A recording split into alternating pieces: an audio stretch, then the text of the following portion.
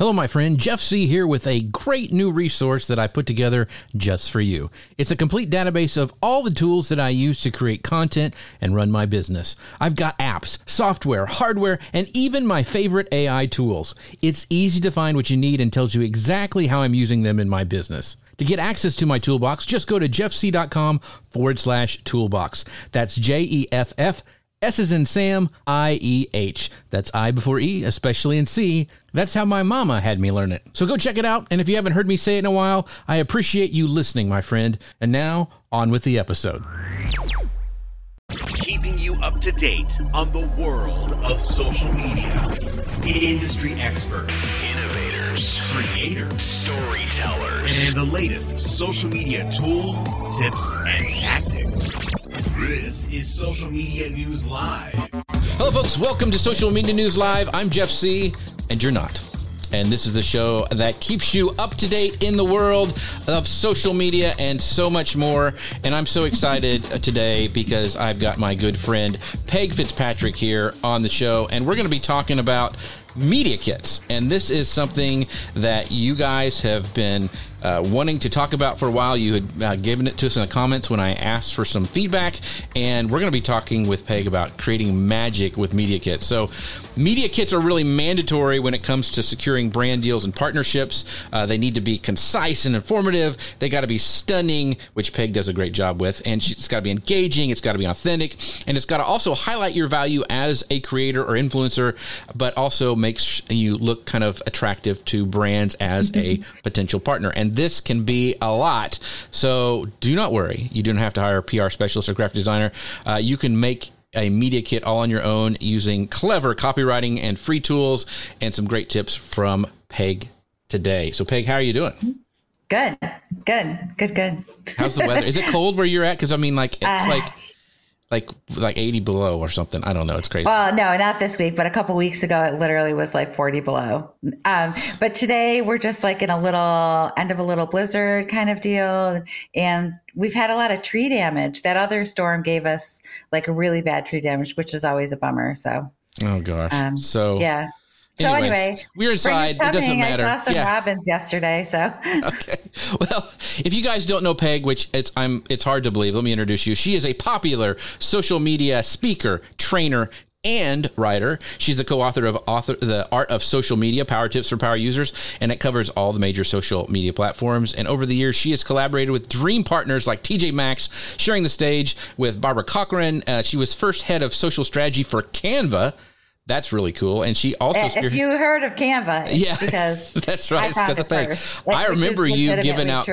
I remember you giving out at Social Media Marketing World like cards for like $10 off Canva subscriptions and all that stuff like that back in the day. It was It was Canva credits. Yeah, that was awesome. It was like $1 an image or the elements and stuff that were in there. Yeah, I found one of those on my desk the other day. I was like, oh, look, a little Canva credit. There you go. Try it out. So, but she's also spearheaded successful social media campaigns for Audi, Motorola, Google, and Virgin, and she has been a brand ambassador for Kimpton Hotels, Nestle, and many more. So she is passionate about social media and inspiring the others to be their best. So we're going to be talking about creating media kits that stand out and sell. Peg, thank you so much. If I could talk today, welcome to the show again. This is like your third or fourth time, I think. It is. Hello, everybody. Yeah. So.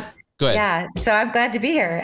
Media kits are a great topic because it's one of the things that people kind of gatekeep information on, the whole process of how do you get brand deals. Mm-hmm. I think there's a little bit more information out there now than there used to be when I first started and I was trying to do, and I was like, oh my God, like there was no templates, there was no information, you have no idea. It's like everybody wants to just keep the information themselves and not share it.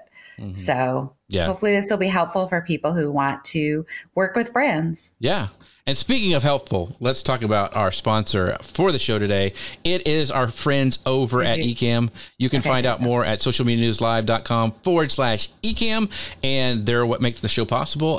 They have just rolled out version 4, which is amazing. Lets us do isolated video tracks. So when I'm done, I'll have a nice clean feed of Peg and a clean feed of me, and I can actually repurpose them in really, really cool ways. You also have isolated audio tracks, which we'll use for the podcast, but it's all new in version 4. So make sure you guys check that out at socialmedianewslive.com/Ecamm.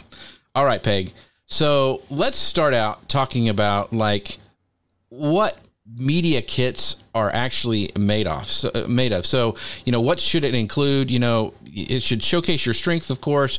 It's supposed to prove that you have an engaged online following by your follower stats, highlighting the kind of value you can bring to a potential client. And it's the goal of it is to convince other businesses and collaborators, to actually, partner with you. So let's discuss the format. Ideally, a media kit should be short and sweet, kind of like a resume. So do you think media kit should be like a one-page PDF or like a slide deck? What do you find to be the most successful? So it depends on, like, if you're at the very beginning stage and you're just going to be sending a brand something, you can make a PDF. It can just be one page or it could be two-sided. It could just be more than one. You don't want to make it too long when it's the initial thing that if you're just sending someone a media kit first off. But if it was later, like I've done a slide deck, but that was for Guy's podcast. And that was different. It was longer because I wanted to showcase Guy's experience, brands he's worked with, like in a bigger way with more images. And then also, I kind of did it like the offerings and what to charge for them. So in your initial one, you don't want to put everything in there, but you want to have it be like a pretty good teaser. And you could put your rates in there if you want, but also, we'll get it probably more into like the money piece of it later, but you don't have to put all your rates and everything on your media kit. So you could have like different levels of a media kit is what I'm saying. You could have like an intro one that was kind of like one to 2 pages. So it's a really short PDF. And then you could have a longer one that could include what you're offering. Like for Jeff's show, like I have a show, it's a weekly show. It's going to reach this many people. I run it on this many platforms. I'm going to repurpose it. I'm going to share it. So you could talk about those things. So it could be shorter or it could be longer, depending on where you are kind of in the process with the brand. So would you suggest like maybe having one for like maybe kind of a colder email? That would be where your shorter one would be. And then like if somebody requests something from you, that might be your medium size or longer one. Is that kind of how you would think about sending it to people? Definitely. Okay. Yeah. And then in the PDF, you're making a PDF, which is amazing because you can do them in Canva and you can do clickable links. So in there, you could link to, do we want to talk about the things that are in the media kit or is that? Yeah. So I wanted to kind of go, because I think like testimonials would be maybe in especially your longer version one. So yes, you could do testimonials in your longer one and you want to make it as easy as possible for people to see things, especially brands are going to get lots of pitches from people. But so in that case, you could do text things. You could get little quotes from people or you could just do a screenshot of the text and put it in there to look like it's part of the post or something. So you can make it clever. You're an online person. One of mine, I have like a little a screenshot of me in a phone. Like it's me. I think I put myself in the phone. Like, so just did like a little frame thing and put my photo in there. So you want to make it as engaging as possible. But you could also add links in there to click through to the campaigns, which I think is really nice. Like if you've worked, like if I did a McDonald's campaign, I could link right in there. People could click on that and then they could go right to that post on Instagram. To see what you've done in the past, kind of a thing. Right. Gotcha. I mean, if brands are so good at like scrolling through, they know who they want to work with. They also have very sophisticated software that pulls up influencers. So they find people that way too. Sometimes it's just, they're looking and they find you if you tagged them. Obviously if there's somebody that you want to work with, that's a smart way to go without being annoying. You can mention their products and tag them. And really one of the best things you can do if you want to work with brands, even before the media kit, before, during, or after the media kit, is to really build a strong niche and have that be what draws people to you. So for example, you do a show, so that would lead you to software, microphones, anything within the social media, tool kind of deal. So that's like tight for that. Obviously there's makeup people who do all different kinds of makeup. So there's a whole bunch of brands in there and a lot of competition in that space. So you would want to have a niche, but also what's different about you, what stands out about you. And those are the things that you want to share in your media kit to have like a little elevator pitch. What makes you stand out from someone else? Like I do video and I'm also like, I'm fantastic at editing. I can make great TikToks, repurpose, I reach this age group. You want to have all of that information, the demographics of your niche. So you can start there if you don't have the audience yet and think about what is the market that you're going to serve and build your niche around that. And it kind of, if you build it, they will come kind of deal. Right. It is kind of like that. So you want to just be consistent with that. And mostly what they want to see now is not a big following. It's not so much the follower numbers as it is the engagement numbers, the engagement, the comments, and the questions. Gotcha. Are what really, because that's what drives the algorithms now, not necessarily how many followers you have, but who's talking to you. So I wanted to ask a question about that because you and I have both seen a lot of media kits, and a lot of times we know that those numbers are inflated. Like they're like pulling things we just know that it's inflated. And how important is it to be super accurate on your numbers? Because do brands have, you mentioned that sophisticated software. Yeah, they can see tell. It. I mean, you really can't lie about stuff. They'll either ask you for screenshots of stats or they'll, there's just, you really can't lie about, you can lie about stuff, but it's out there on the internet. Yeah. Just, if you have not worked with a brand, don't put it on your website. Yes, that is very true. We all know people have done that as well, too. So a shout out to my friends over at Dealcasters watching over on YouTube. They says, just Media Kit, one page that just says the greatest show on the internet. Well, thank you. You're too kind, Chris. I know that's you. So I appreciate your shout out there. But one of the things. And that will be right at the top of Jeff's. That's right. I'm going to use that as a testimonial. So one of the things, let's go kind of back to testimonials. When it comes to getting your testimonials, you mentioned it's great to have ones with brands that you work for. Like I could put on there that I've worked with Ecamm for X amount of years or whatever. But let's say you're just getting started. How do you handle this when you haven't worked with brands yet? So you're wanting to get brands, but what else can you put in place maybe of testimonials that brands haven't given you yet? So it could be comments from your audience saying, oh my God, that video was so helpful. Like you influence, I learned how to do X from you. And now I'm going to do, you see all the time that people buy things. I talk about books all the time. And when I first started way back in the day, had a Twitter chat that was my book club, #mybookclub. Before Oprah, I had an online book club. That's right. Before Hello Sunshine and Reese Witherspoon created her empire. But the thing is, it was really hard to make money with it. I worked with authors and they would come on and be guests and I would talk about books. And I was a Random House publisher, influencer for a while, and they would just send me lots of books, which was amazing because I love to read. So that's great. Flipping through all the books, but it didn't really pay, and you still have to disclose it. So it's like for a X amount dollar book, you have to go through all the disclosure stuff. So there's so many different steps to it. And I forgot where I was going with that conversation. How to build your testimonials if you don't have them. Okay. So you can use comments from people in your audience in conversations that you have to show that you are an influencer in your niche before you have. So it's building your community before you have done it. Sandra Salen, who is amazing. I love Sandra so much. So much. She's my favorite. She does all kinds of stuff. And she just started out, she was an artist and she's done being an artist and she loves makeup and jewelry and all that kind of stuff. She posts, stuff for her age group, which is, she's an L. She's great.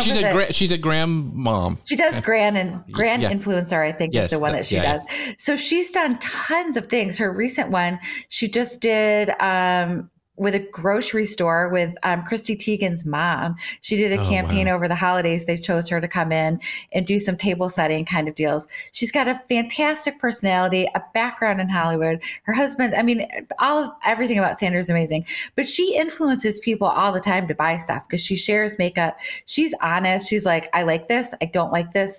She just talks about the products. And that has led to her getting big PR kits from companies, which are when they send you all their products and you get them ahead of time and share them. And then also she's worked with a bunch of big brands. She's had features in like the New York, I can't remember what the London, I think it's the London Times or London Today, Sunday London, something like that. I'm sorry. If you're in England, I don't know your paper, but whatever their big paper is on the Sundays, they did a whole story about her. And what she did is she just had her passion for makeup and she translated that into building a really great Instagram channel. And now she's doing YouTube as well. Yeah. So she does a great job. And it's just a matter of, before she had the testimonials, she built the community of people who love what she talks about. She'll do like get ready with me makeup tutorials and all different. She'll do like, I'm going to try these new, like she likes to do press on nails now. She's like, I'm going to try these, and she'll like do it live and talk while she's doing it. And it's amazing. Right. So find what you're passionate about and build the community around it. And while you're doing that, if you're thinking of working with brands, use their products, talk about them. But until you have the brand testimonials, you can use community testimonials to grow. That's great. And one of the things with Sandra, because I've watched her too, and people like her and like Roger Wakefield, who started out in plumbing and became a huge influencer in that niche, whatever. I hate that word. And anyway. And Sandra, it's never too late. Like you can get started now if you've never done it before. And Sandra is a great example of that, doing it kind of later. Yeah. There's so many people who take something that they do. There's a guy who I love who does makes lunches for his kids, and he makes like cool lunches. Right. And he's done all kinds of brand deals. There's another guy that I love that does kind of along the lines of plumbing. He has a YouTube channel, and I think he's on TikTok. It's like for people who don't have a great connection with your dad. It's like this, I'm your dad showing you how to do things. So he's like, your dad's telling you how to fix, he does everything around the house. So it's like a do-it-yourself thing, but it's from a dad perspective, and people really connect with him because they go to YouTube to learn how to do things, or TikTok, either one. And he's there showing them how to do whatever. Right. So it's just a matter. I mean, even Lou, your friend Lou, he loves Disney. Lots of people love Disney. Right. That's why he has a podcast about Disney. Like, who would have thought that would be someone's career path, but it really, it's what you're passionate about, and you find the people that are also there's so many people passionate about Disney. So back to, the short of it is like, listen, if you don't have those brand testimonials yet, your community can provide those for you. And so we have a great community. I want to bring up some comments from them. Kimberly McCoy says, thank you for speaking about followers versus engagement records. Yes. So that resonated with Kimberly over on Facebook. And Dustin, our friend Dustin, says it's counterproductive to lie about your stats. Anyways, repeat brand deals should be the goal. And if you set unrealistic expectation with inflated stats, the brands won't come back. So that is very true, Dustin. It is. Thank you for that. Yeah. So, and going on that, there's also the thing of, when you do a brand deal, sponsored posts always get lower engagement and stats on it. Brands mostly know that, but it's like a good idea before and after you're doing brand stuff to like do some really engaging things to get your community really going. It's important. If you want to do this at all, you have to stay consistent on whatever is going to be your main platform. I wouldn't try to do it everywhere. I would say now Instagram and TikTok are definitely the place where people are getting the most. I would say definitely TikTok. TikTokers are making big bank over there. They are. So let's talk a little bit about what sets your media kit apart, because that's important almost as much as your content does. So being creative and concise in your kit, that kind of shows brands that your skills are in action, and you can use your media kit. It's kind of an opportunity to stand out from the crowd. However, we all can't be Ellie Wood from, with our pink perfume paper from Legally Blonde. But so how can we? It gives it a little something extra. Yeah. So, but how can we stand out with our digital media kit? I mean, yours is definitely your design skills. Like when you see Peg's media kit, they're amazing. I've seen multiple ones of them because we share a lot of stuff like, hey, does this look good? But that's one of her skill sets. They look really, really good. And it also tells brands kind of maybe subconsciously, like she knows how to design stuff. She knows how to put posts together. She knows how to make things look good. So how can people stand out with their digital media kit? So even before you have the media kit, though, it kind of goes into like building your whole brand. So my media kit and everything I do goes back to like my blog and my whole brand. So if you see one thing, they all kind of go together, and it takes a little bit of time to figure out how to translate who you are into your brand. But I'm always who I am. My brand is me, and it's not like a persona. This is me all the time. So Jeff knows, he talks to me all the time. This is this is me. Yeah. So it's kind of like people get confused when they're starting a brand, and sometimes they'll see someone else's brand. I know like Marie Forleo is someone who I love. She has an amazing brand. Her YouTube channel, she's an OG YouTube channel. Her channel is amazing. She sells classes. Her classes are amazing. She is somebody who's copied a lot. She has great taglines, and she refreshes her stuff in a very big way every year when she redoes her class, because people copy her stuff and it really stinks. Like her YouTube tagline, all of it. So don't ever try to take someone else's thing and copy it to make your brand. That, number one, is never a good idea. And it's not you. I've had people take a lot of content from my website or try to copy what I do. Like all the things in my brand are me, like the fonts I choose, the colors I choose, all the things I choose. It's not going to be exactly the same as someone else. Your brand doesn't need to look like mine or anybody else's. It should fit you. So what you need to do is kind of boil down who you are. I always call that like the 3 seeds of your brand, to give people 3 things to think about. So when you're building your media kit and your online brand, you want to say at the top who you are. Jeff C., YouTuber, Texan, guy with a beard. Like, you want to have like some things that, like, Jeff, your beard is part of, raise your hand if you knew Jeff before the beard, because Jeff, when I met Jeff, he just had like the baby. Right. He forgot to shave one day, and now look at him. I call you guys BBFs, before beard friends. So Peg is one, and Mike Alton is one, and Dustin is one. So they're BBFs. Yeah. So, but it's part of your brand. That could be a brand deal. That could be like a long-term brand deal for some beard oil kind of deal. Right. I saw this great brand over the holidays. My husband and I went to New York City, and we did like the little Christmas markets, which is, God, that seems like a million years ago. We're still in COVID time where there's like no real sense of time. Anyway, the brand was amazing, and they made cool beard oil, and it was called Zaddy, which my husband loved it. We had no idea what a Zaddy even was, which is funny. So you could be a Zaddy beard oil like salesman. I could. Yeah. So it's all part of building like something special, unique, who you are. You even have it in your logos. You have it all over. So it's kind of like building that. Like if they see that, they're going to be like, oh yeah, that's that guy with a beard that I saw do that thing. He would be so good to talk about our new blah, blah, blah.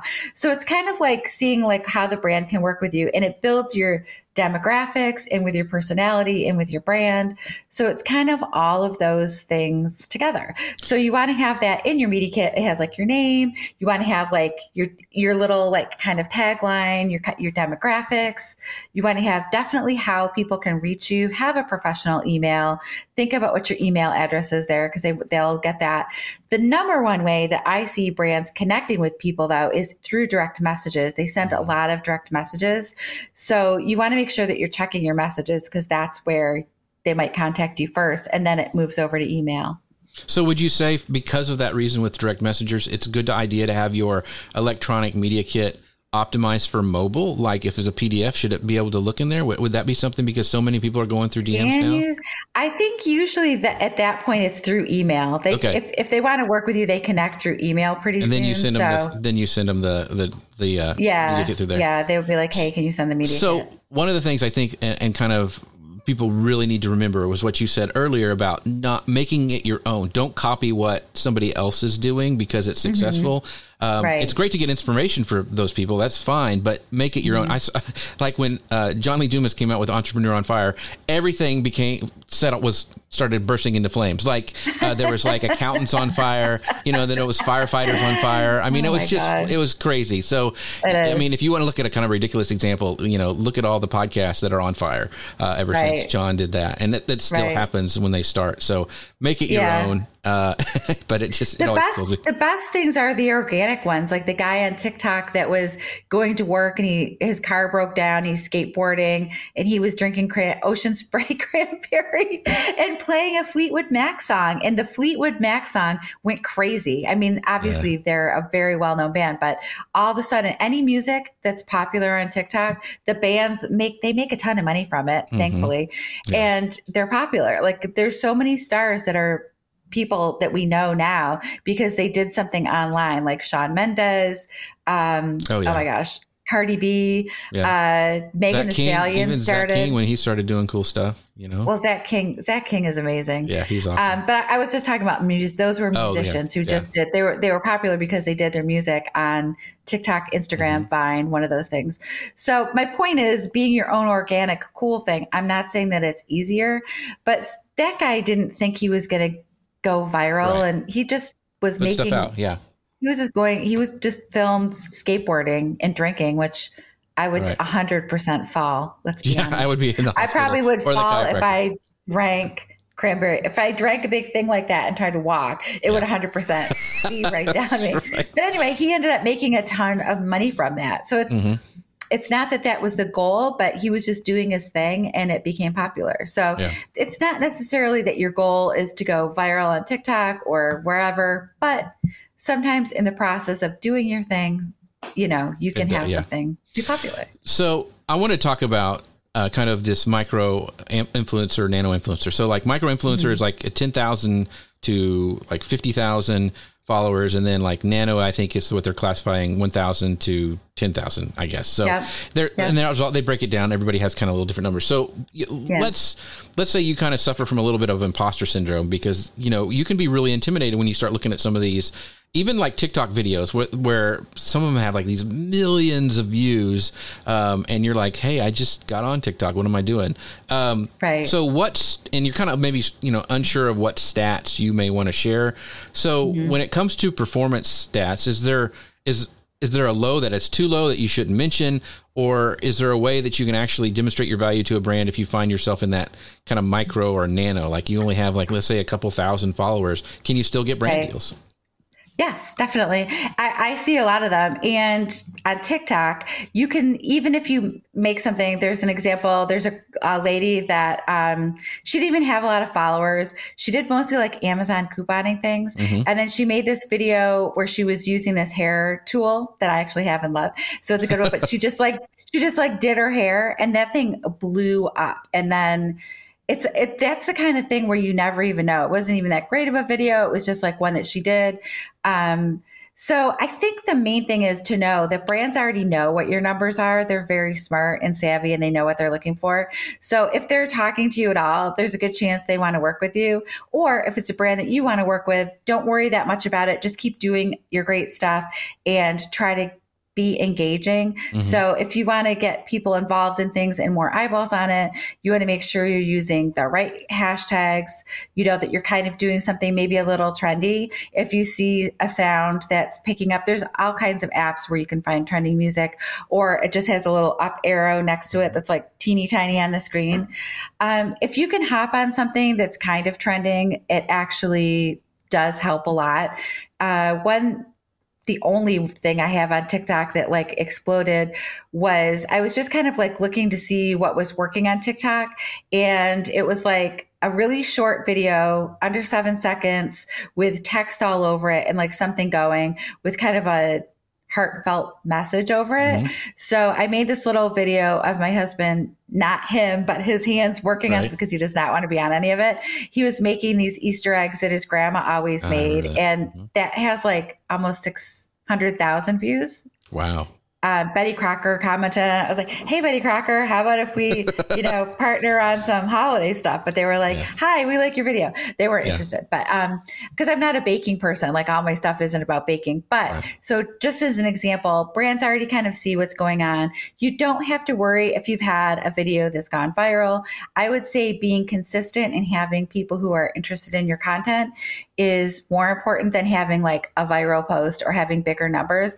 They know that they want to work with people with smaller networks because the smaller people actually have better engagement than people with 30 million, 40 million. I mean, Charli D'Amelio, they're not going to get her. Like a brand they're going to pay huge amounts of money for that. So, I would say organic is better. Look at Ben Affleck and the Dunkin' Donuts Super Bowl commercial. They did not go to him. Ben Affleck said, hey, I have an idea and this is what I want to do. And they were like, we want to film you in the boardroom. He was like, let me film it myself and then you can decide. And I love those Super Bowl. I loved his Super Bowl Dunkin' Donuts. He's a super fan. He is a Dunkin' Donut super fan. There's so many memes of Ben drinking Dunkin' Donuts. So good for him. Yeah. I mean, so this is a great, and speaking about community, this is from our friend Ross Brand. He goes, are you talking about total followers across social or one specific platform? So that's a great question. That's a good question. When you break it down for Media Kits, should you break it down by platform or should you just go like, here's all my numbers? I put, Oh, I lost you, Peg. Can you hear me? Now you're back.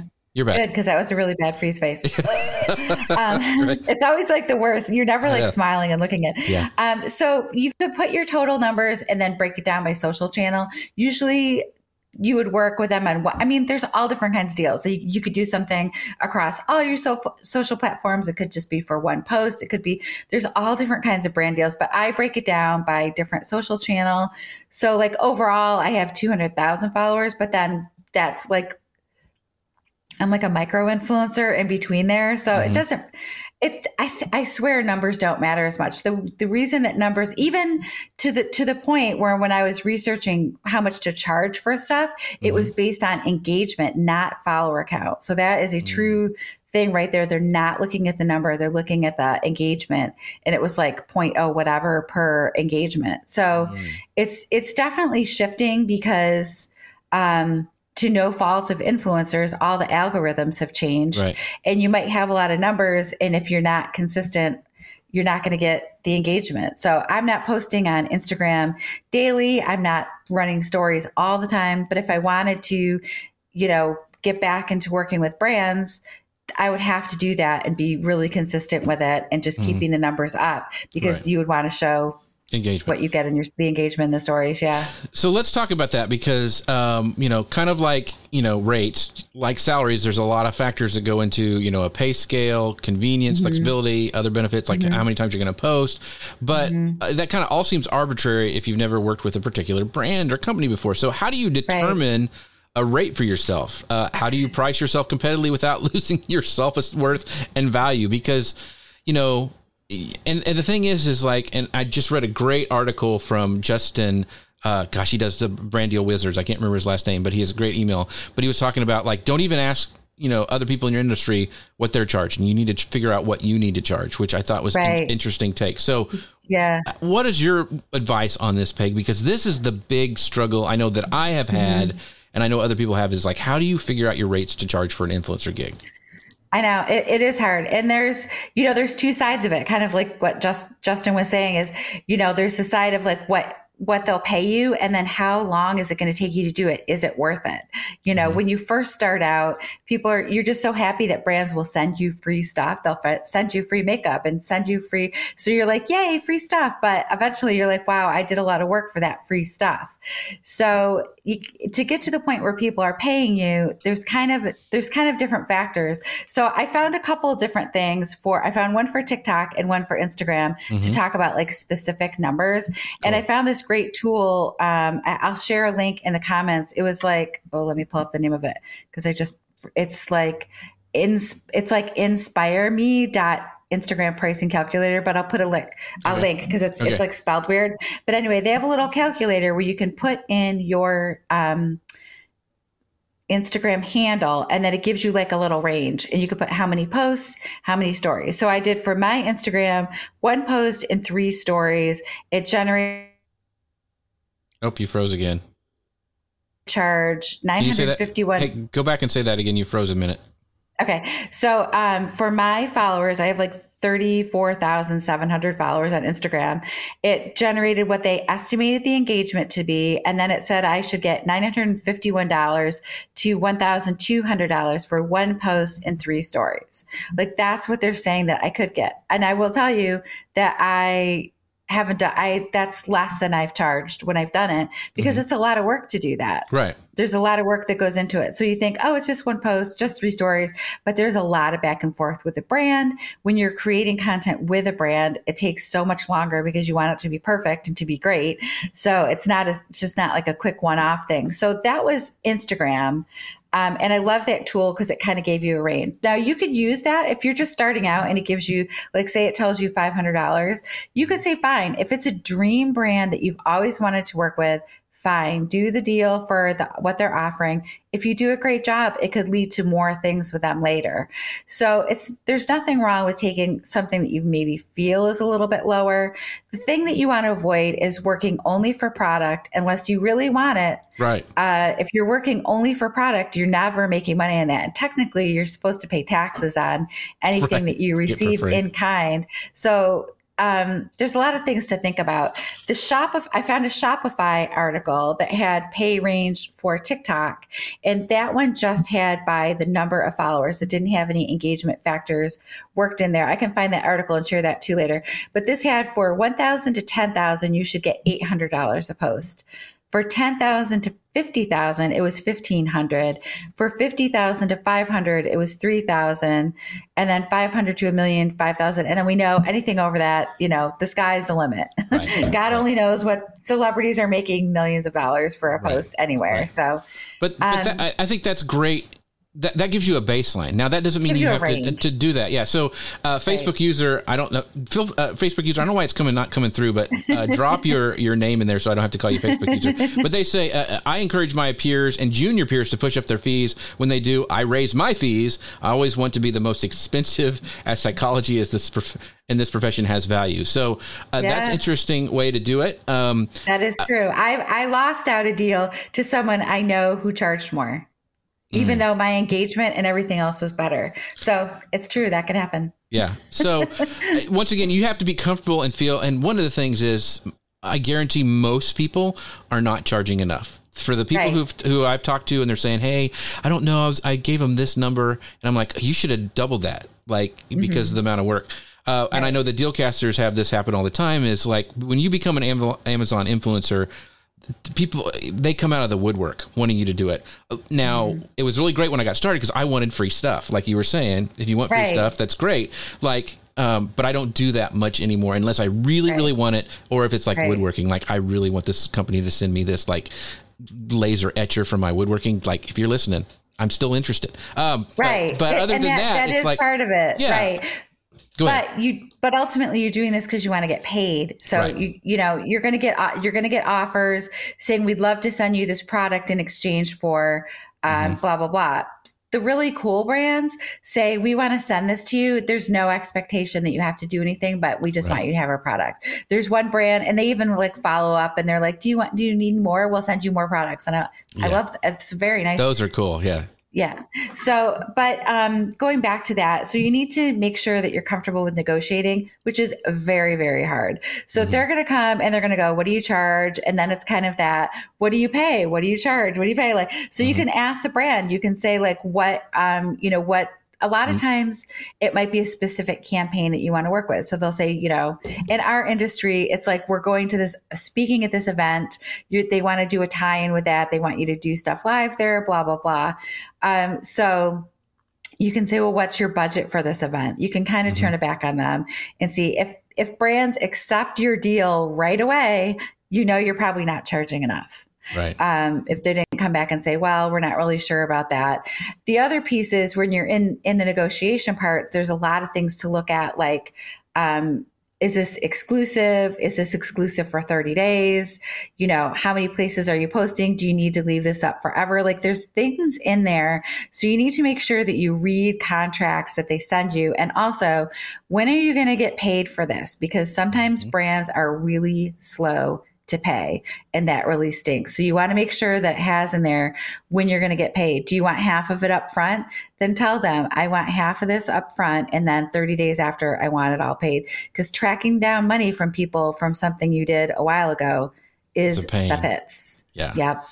That is very, and that also reading those contracts, because more and more I've seen brand deals come through. When you read this fine print, they say you can't do any competitors' products for like 60 days or, half a year or something. So be real, read all that stuff. And most of the time when I've had stuff happen like that, I've able to go and say, like, I'm not doing that. Like, change the contract. And a lot of times I found they'll do that because they really want you to talk about their product or something. You can say, if, I need this to be changed, or my rate is triple. Right. Yeah. So we talk about that a lot with Amazon stuff, because if they start giving me direction on how to shoot a video, then that becomes a paid thing, and my rates really shoot up, because I don't want to have to deal with going back and forth with the brand. If I am, they're going to have to pay me. The other thing is if they say, we want to use this video on our own social channels, we want to have the rights to it, well, then you really jack the rates up, because you're losing out on any stuff that you would have for your own channel. So always read the contract. Always, make sure you understand what the brand is really asking for, and be very clear. Like, if they're giving you something, like if I have a product that somebody wants to send me and I really want it, like a woodworking something or other, I'm very clear, like, thank you for this product. You have no direction on me saying how do you want this shot, or any of that stuff. It's just like, I will do it the way I want to. When you move into directing me, that's a whole nother price. Right. If you want to give me a script and I'm doing X, that costs more. It is. Everything is negotiable, and everything they add on costs more. So if they want to give you a script, if they're giving you, if they want to just send you product and you do your thing, that's A-okay. But you do just have to look for all of the fine print and stuff, like exclusivity and if they don't have a contract, be wary and ask for one. So don't just I would say most of them have contracts, because they really want the right to post stuff on their channels. Well, my thing is, it's like what I was talking about through Amazon. They'll just send you stuff. Like, make sure you get a contract if things are going, just to protect you in the long run. So the other piece, and this is really a whole other show, is when you do branded content, you do need to make sure that you're disclosing it. And if brands are asking you not to disclose that you're working with them, that is a huge flag. Yeah. Flag.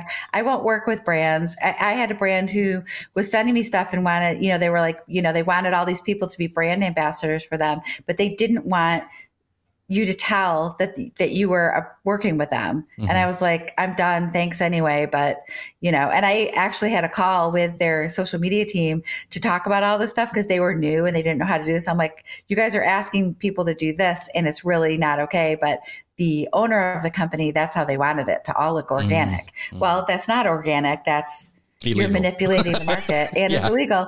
Yeah. So I said, no, thank you. And I do love the product, and I've talked about them a lot, but I don't anymore, because I'm like, that's not cool.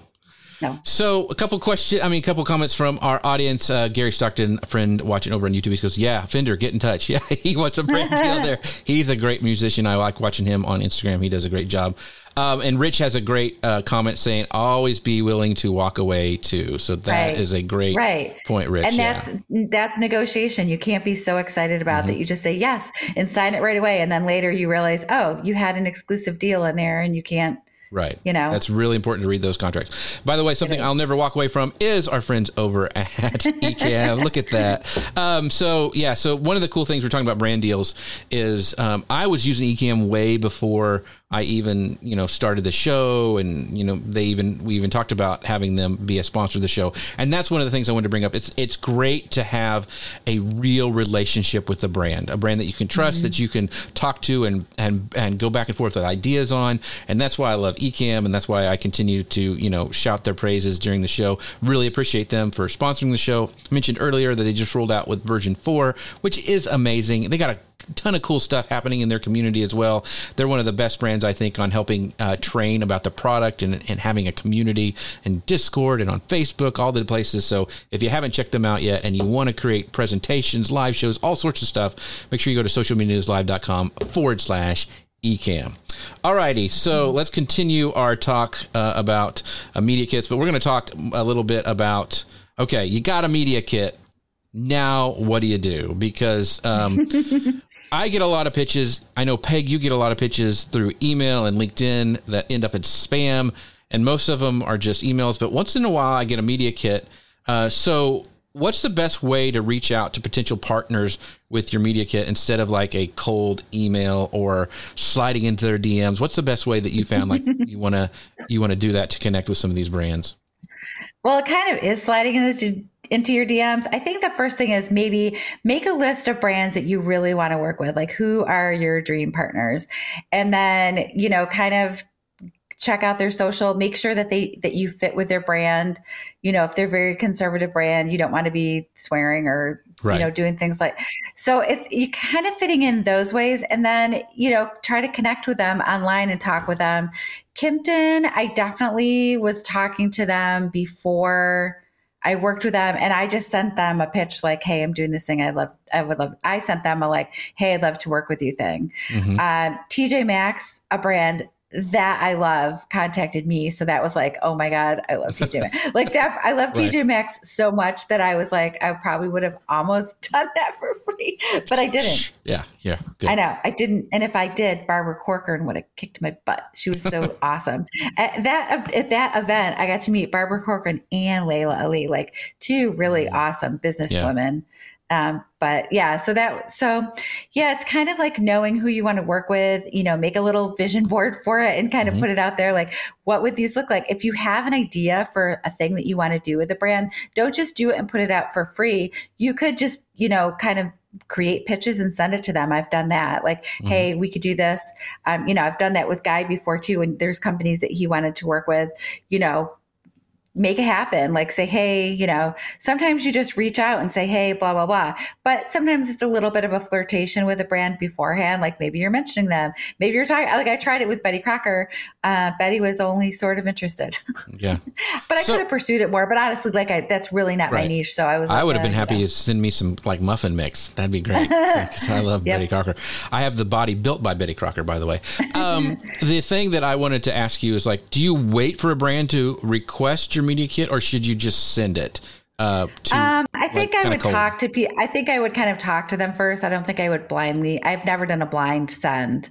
I think it's just kind of like you want to have all these pieces ready in case they do ask. You want to connect with them. Probably they'd say, send me an email here and send your media kit. So you don't want to at that point have to try to like create it. It's kind of good to keep something current. You could have it on your website so people could download it.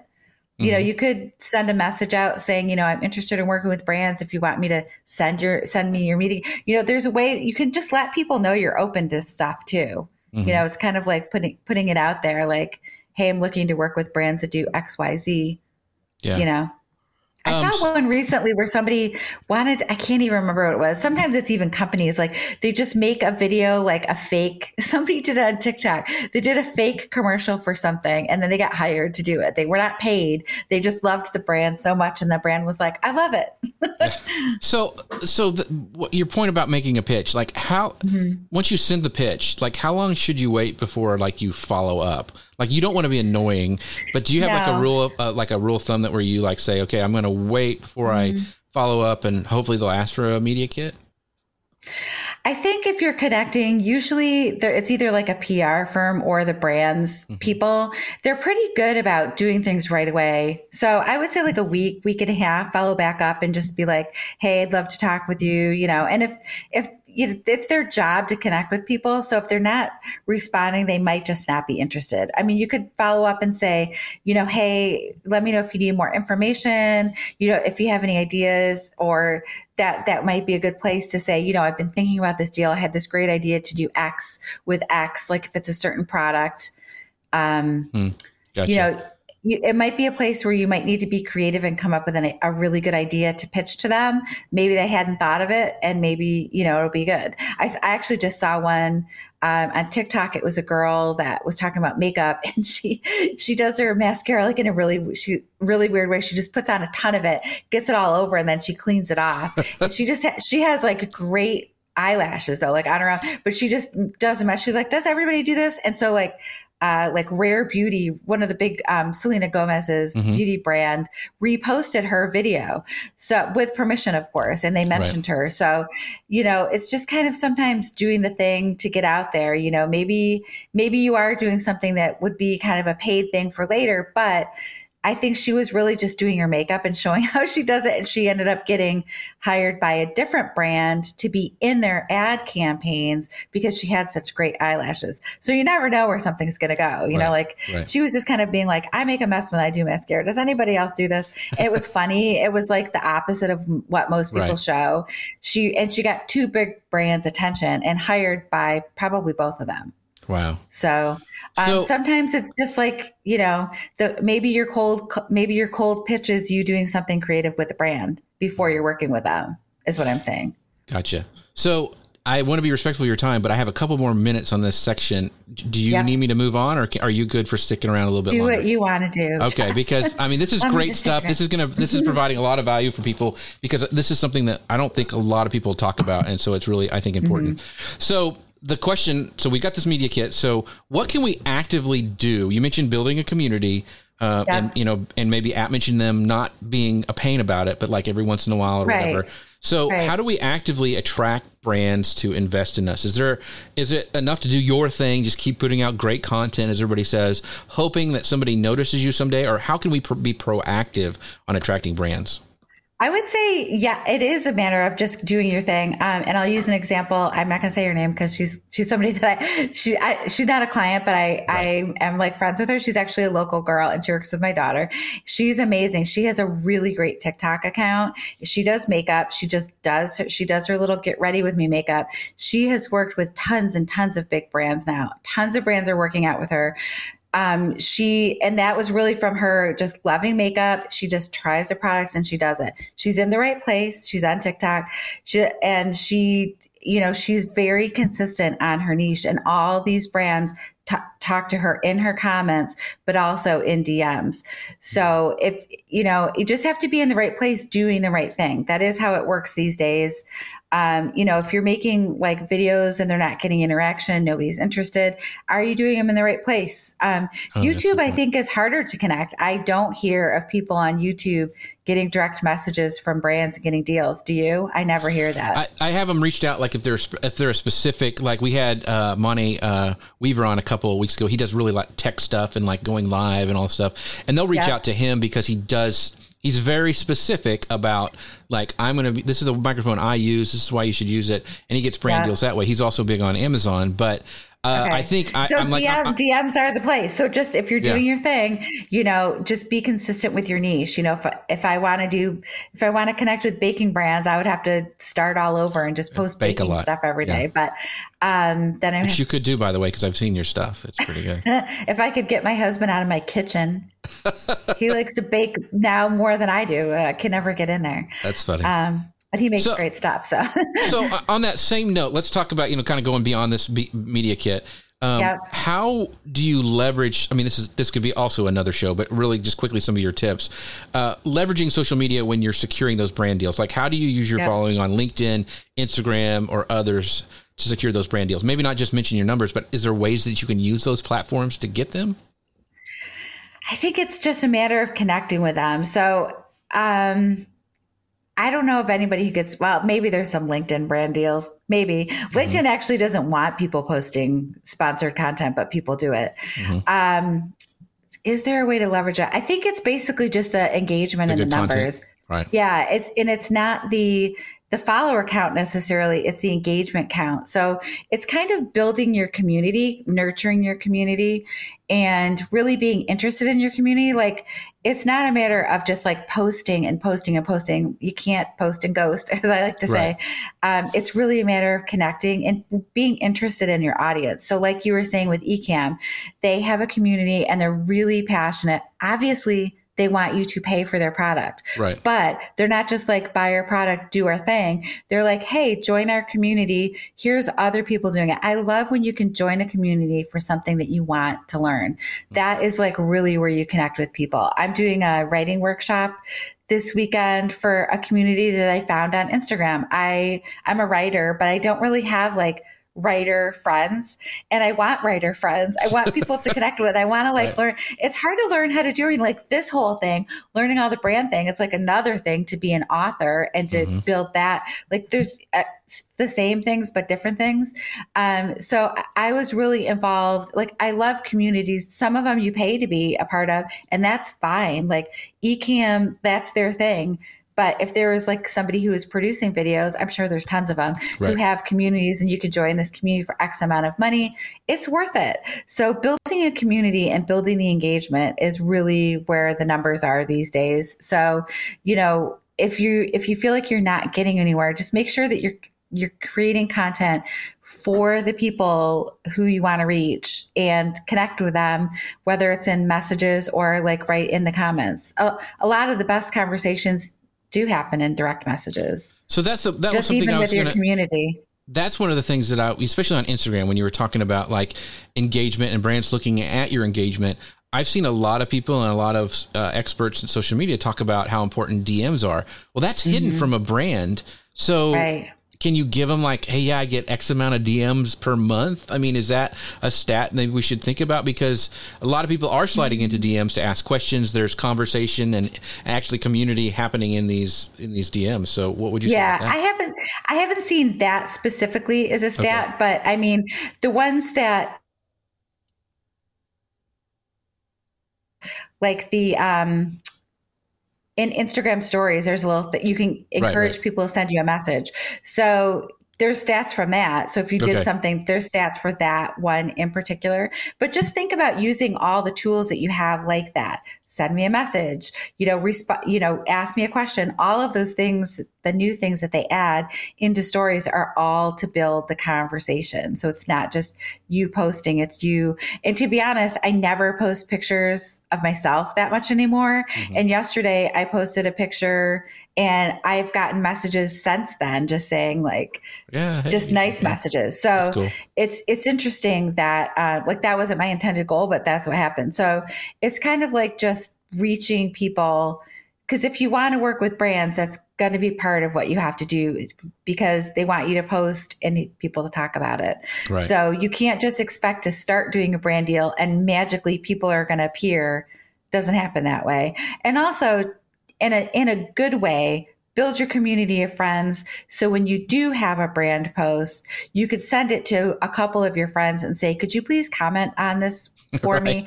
Not to people you don't know, not to, I'm talking about your true friends. Like I could send it to you. I could send it to Dustin and I could say like, hey, can you just comment on this? Because anything that you post with that branded content tag, it does get less distribution, and you can't sponsor those posts. Right. You can't boost anymore. You used to be able to. I actually worked that into my thing a couple times where they had to pay for sponsorship of the post so it could get better reach. Distribution. Right. But now they don't let you do that anymore. Right.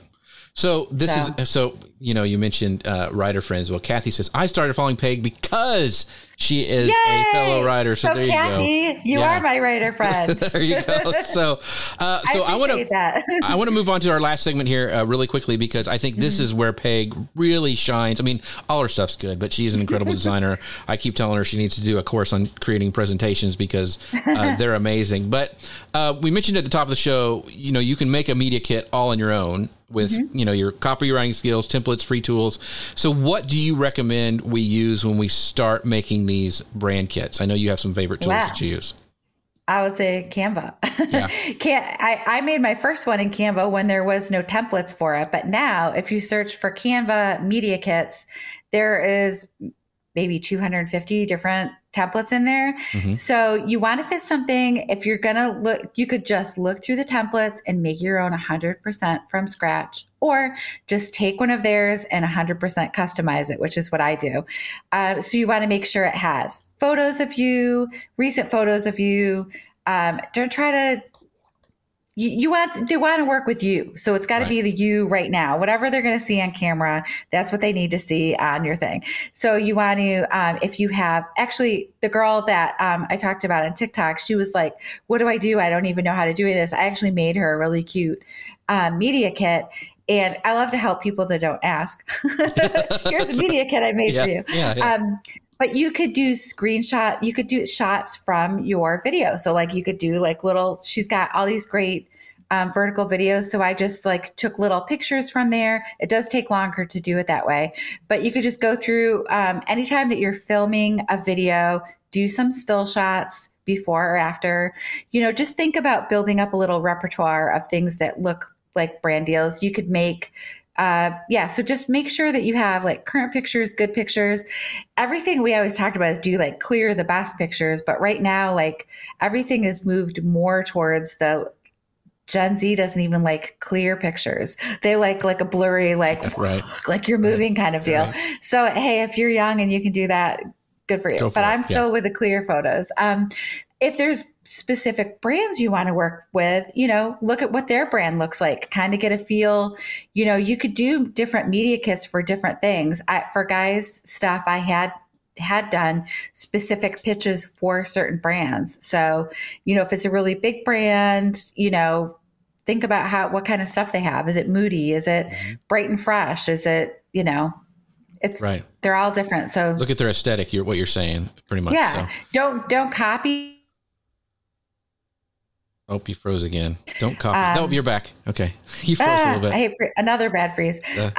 So for your media kit, if you're making your main media kit, you want it to look like, if you have a website, to match that or whatever your aesthetic is. I like plants. I have lots of plants. My whole backstage thing is pretty much my aesthetic. I have plants. It's got, my book is back there. It's got things that are my brand colors, stuff like that. So just, you want to have current pictures. You want to have your like demographics. You want to have your little like elevator pitch. I'm a blah. Some people put their age and everything and stuff. It's mostly the younger people. I would never put my age on stuff, but maybe I would have if I was in my 20s, but I don't think so. So just what you're comfortable with. It's got to have your contact information so they can email you. They get a lot of stuff. If they print it out, you would want them to have that. Examples, your stats, things like that. So, and just do it in a really nice, creative way. You're doing online stuff, do it so you're on a computer. Do it so you're like in a little smartphone with a frame kind of deal. And Canva has all those things that you can actually drop stuff in really easy to make those kind of graphics to do it. So it's easier probably than you think if you find the right template. But once, what Peg was saying, make sure that because you don't want people looking at your media kit going, oh, they made that in Canva. You want to customize a little bit enough that it is yours. So, change the colors, all that stuff. Yeah. And if you don't see anything that you love, or if you want something that you feel is really different, creativemarket.com is a fantastic place to go and get templates, but they're not obviously as widely used as the ones on Canva.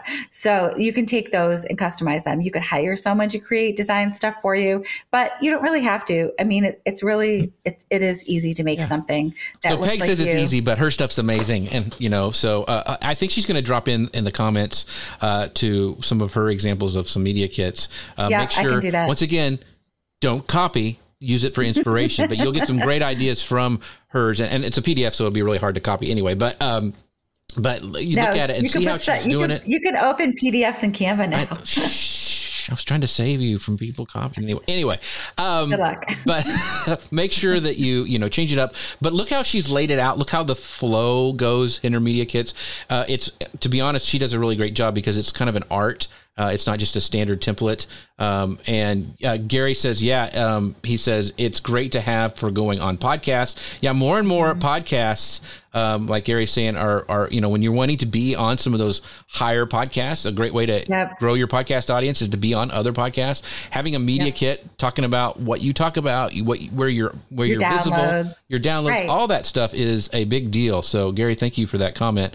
Really, you can do. There's a lot of different ways that you can use a media kit. It's not just for somebody who wants to work with a brand. It can be an author. If you're an author, you can make a 1-sheet or a 2-page for your book. Or if you're looking for an agent, if you're in the query process, so that's called, you can have it be all the stuff about you. And especially if you don't have a website, which some people don't these days, but if you don't, it needs to have all your stats on there. So you could be a podcast, you could be someone looking for guests, you could be someone who wants to be a guest. Either way, people pitch, but I think people probably pitch podcasts more than anything else now. So what's the benefit of having you on as a guest? Are you a good guest? Are you interesting? Like, what other shows have you been on? All those things are important. And also make sure I get so many pitches where people don't even know what my podcast is talking about. They say, hey, I love your podcast. And it's very, very obvious that they have never listened to it before. So how about the people who send me one on my podcast? I don't even have one. That's right. So I get those on LinkedIn. Hey, your podcast is great. I'm like, really? Yeah. What one? Yeah. Tell me what mine is, because I don't even know it. Yeah, exactly. So last question, how often should we be updating our media kit? Is it like once a year, once a quarter? Should we really keep talking about Google Plus on our, so how often should we update it? Just because I have 1.5 million followers on Google Plus, even though it's gone, to me, it's not. I'm just kidding. It depends on how often your stats change. If you're like a hot TikToker, like a little hot makeup girl on TikTok, and your numbers are growing every month, then update it every month, because sometimes they are growing there. If you have one viral post and it takes off, you could do it monthly if it needs to. Otherwise, just if you're sending out to a new brand, I would just pull it up and say, is everything still current? If not, then, update it. And that's the great thing about Canva is that you can have that template up there, have it all built, and you can go easily change those stats, download a new PDF, upload it to your website or for an email or whatever. So that's a great way to do that as well. And people do have their media kits as downloads. If you had a podcast or any kind of thing, you can have a media page on your website where you could have your photo downloads. If you're a podcaster who's going to be on lots of other shows, have your professional photos ready to go so people can borrow them. Have your bio, have your media kit so people can grab it. Right. So just be ready to go, people. The more professional you look, the more, places you're going to connect with people. So. Yeah. So, Peg, we are at the end of the show, but I want to let people, this is awesome. We could talk forever about this stuff. We had some great questions for everybody. So thank you guys for asking all your great questions. Thank you for sticking with us as we went a little bit longer. But Peg, where can people find out about all the great things that's the amazing Peg Fitzpatrick? I am Peg Fitzpatrick everywhere on the internet. My website is pegfitzpatrick.com, and you can find me at Peg Fitzpatrick on every social platform that I'm on. Awesome. Yeah, and check her out because, like I said, she's been a mentor to me for so many years, and she's done such a great job, and she just knows everything social, and she's got some cool stuff coming out that is secret, but it's coming out and it's going to be awesome. So make sure you follow her. I have secrets everywhere. She has very many secrets. So thank you guys for watching today. We have come to the end of another amazing episode of Social Media News Live, but there's something I want to share with you really quick. As many of you know, Grace Duffy has been a co-host on the show since the beginning, and we've also worked together at many years at a different company, and she's been an integral part of this show, and I really couldn't have made it this far without her. But today we are saying goodbye to Grace, and it's really sad because she's sick today. This was going to be her last day on the show. She's got a fantastic new job. I'm sad to see her go, but I'm very excited for her. This is because this job's amazing. It's actually one of our guests who have been on the show before, and I know she's going to continue to do some awesome things over there. But she has been a mentor, a confidant, a great friend to me, and her guidance and direction have helped this show become what it is today. I'm going to miss her tons. but I know she'll always be a part of the show, and we look forward to having her back on the co-host seat from time to time when she's available. But the show's going to go on, and we have some fantastic guest co-hosts lined up for the future, so stay tuned for some more exciting episodes of Social Media News Live. But Grace, from the bottom of my heart, thank you for all your time, your hard work, and your dedication to the show. You will always have a special place here, and we wish you the best on your new adventure. And with that, to all our viewers, thank you for tuning in, listening to the podcast. We'll see you next week on Social Media News Live. Social Media News Live. I can't even say a show. I'll see you guys next time. Bye, everybody. Social Media News Live.